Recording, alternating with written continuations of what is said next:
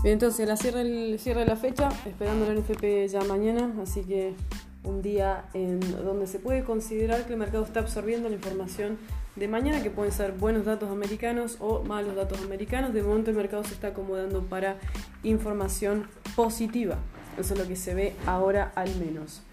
So we're considering that the NFP tomorrow is going to be good information due to the price action that we have today. Empezando por euro-dólar, estamos en venta en euro-dólar, no vamos a vender, por supuesto, pero queda el mercado debajo del 10.50, se dirige a 1.1036 y 1.1030, pero sin entrar. So we're not going to trade on the euro-dollar. We have the market below the 110.50, which is sell situation. The target is expected at 110.30. And tomorrow we expect more sellers. En libra estamos debajo de los máximos del área. El precio está casi venta, no vamos a hacer venta a menos de estar debajo de 1.23. Esto ya va a quedar para mañana. Tenemos un hedge ubicado al 23.54 y esperamos a los vendedores. Así que eso es todo para libra. The pound dollar, we are waiting for the sellers below 123. The target is here, 22.86.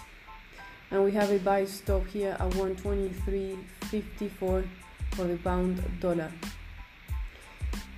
Esto es finalmente dólar yen, va a cerrar comprado. Dólar yen se dirige a 107.34.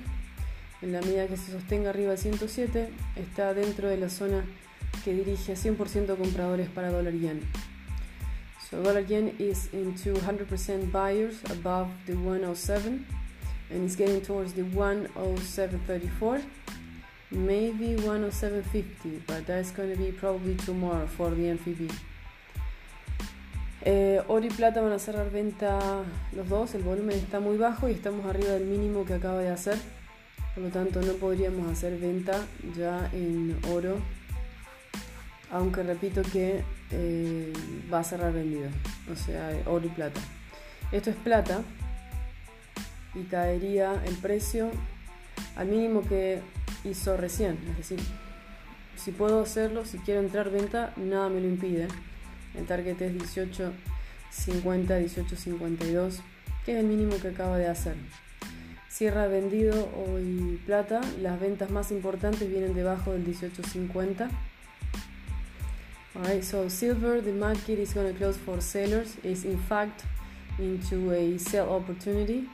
The target is 18.52.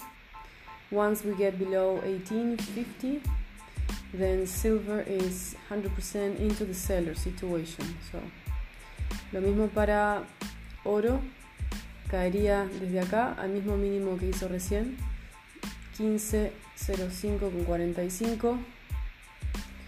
En oro a partir de 1505, que sería el nivel que sigue, tenemos más ventas a 1501, pero sigue estando arriba de 1500, o sea que el comprador puede seguir intentando entrar. Caso contrario, repito, sigue venta a 15.0887, 15.0545, 15.01. So this is gold situation. We have still more sellers to come, but we're still above the 1500, so of course the market is going to try to buy. The price, it will try to push it. Esto es dólar CAD, va a cerrar compra. Se dirige a toda la zona de los niveles máximos del área, el dólar canadiense, es decir, que está posicionado para sumarse 100% el comprador. Idealmente lo que sí se puede hacer en dólar CAD es una compra pendiente a 1.3246 con target a 1.3262. So this is one of the options on dollar Canadian. Like I said, the market is going to close for the buyers today. We can have a buy stop here at 132.46, to take profit 132.62 for dollar Canadian. Y eso sería todo. No, o sea, es que bajó el volumen, por eso está como descendiendo acá el dólar yen, pero no está saliéndose de compra. Dólar yen is into the buyers 100%.